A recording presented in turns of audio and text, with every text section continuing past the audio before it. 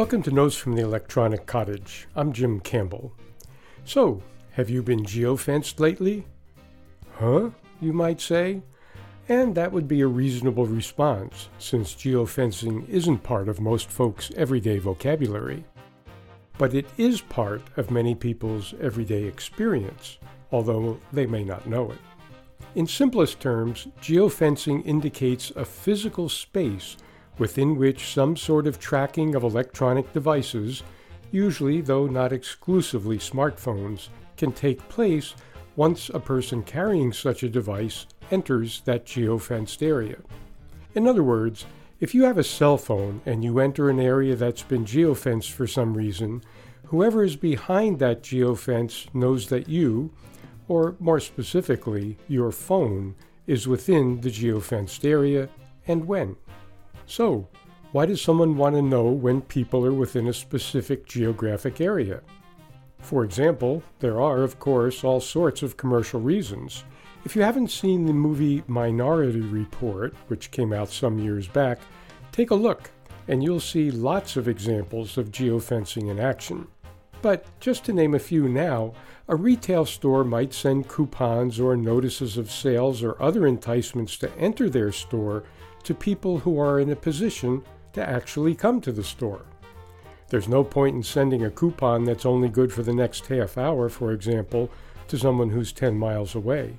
But if a person is within, say, 2 blocks of the store, a big discount coupon that expires in a few minutes might be just the thing to get a potential customer in the door. Or maybe the owner of a large mall wants to see how people move about inside the mall so that they can improve pedestrian traffic flow or know where to put another food court. In that case, a person's phone is essentially providing a map of how they move about in the mall, where they stop, and what they do.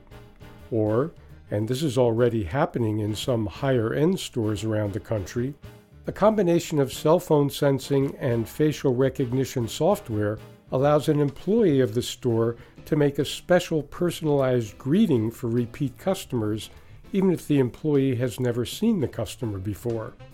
A notice that a special customer is entering the store shows up on an employee's phone along with a picture, and voila, it's, "Hello, Mr. Smith. So happy to see you again here at Sneaky Pete's Emporium. How can we help you today?" Retail sales are only one of many uses of geofencing technology. It's also being used in these days of tightening labor markets by employers trying to entice workers to come to work for their companies. Some of the actual examples we've come across include sending ads to people at truck stops to come and work for a trucking company, or ads within a geofenced circle around a major hospital trying to encourage skilled medical personnel to consider applying for jobs in other medical facilities, often in other parts of the country.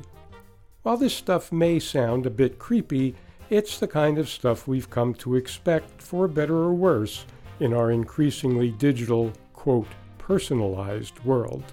What we might not expect, and what is really creepy, is the use of geolocation technology in law enforcement, or even potential law enforcement applications. For example, a few years back, administrators at the University of North Carolina, in the wake of the disturbances in Charlottesville, were concerned that a demonstration that was scheduled to take place at a site on campus where a Confederate statue had been removed could become violent. So, the university contracted with a geofence company to monitor the social media posts from all the cell phones within that area to see if there were any calls made for violent behavior. By the way, some large music festivals or concert venues do similar geofence monitoring for a variety of reasons. Security is allegedly among them. And one of the fastest growing uses of geofencing is spreading among police departments across the country. If a crime is committed and the police don't have any suspects, they may try to get what's referred to as a reverse warrant and serve it on Google, for example. The warrant will demand information about any device that was signed into or using a Google service at the time of the crime in a specific area surrounding where the crime took place. Google says that it does not initially provide any personal information to the police about the owners of the devices. We only know this because Google publishes 6-month reports about the number and type of requests for information they receive from law enforcement.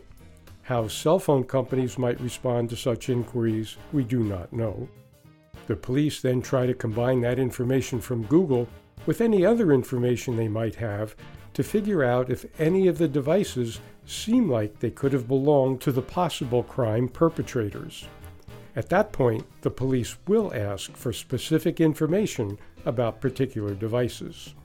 We note that there are currently several cases in which police departments are being sued for substantial damages for arresting the wrong people using this reverse warrant approach. In one case in Arizona, the arrested person, who turned out to be the wrong person, lost a job, had a car repossessed because no one would hire a person who'd been arrested, and became homeless.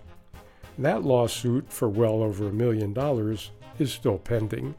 But apart from some individual botched cases based on these reverse warrants, some of which are pretty bad, there's a larger issue brought about by technology that the founders could not have foreseen.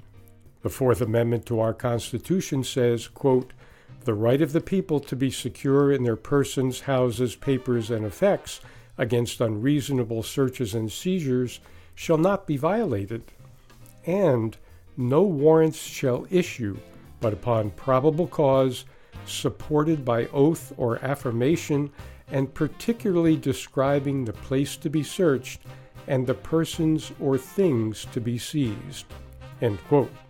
Does a geofence warrant asking for information about any device that was in a mile, say, of 25 Main Street between 5 and 7 p.m. on February 15th sound like a warrant that's based on probable cause and, quote, particularly describing the place to be searched and the person or things to be seized, end quote? If you don't think so, you're not alone. This is another case where courts will have to figure out what important parts of our Constitution mean in today's digital world. And we'll do our best to report on what the courts say, right here on future editions of Notes from the Electronic Cottage.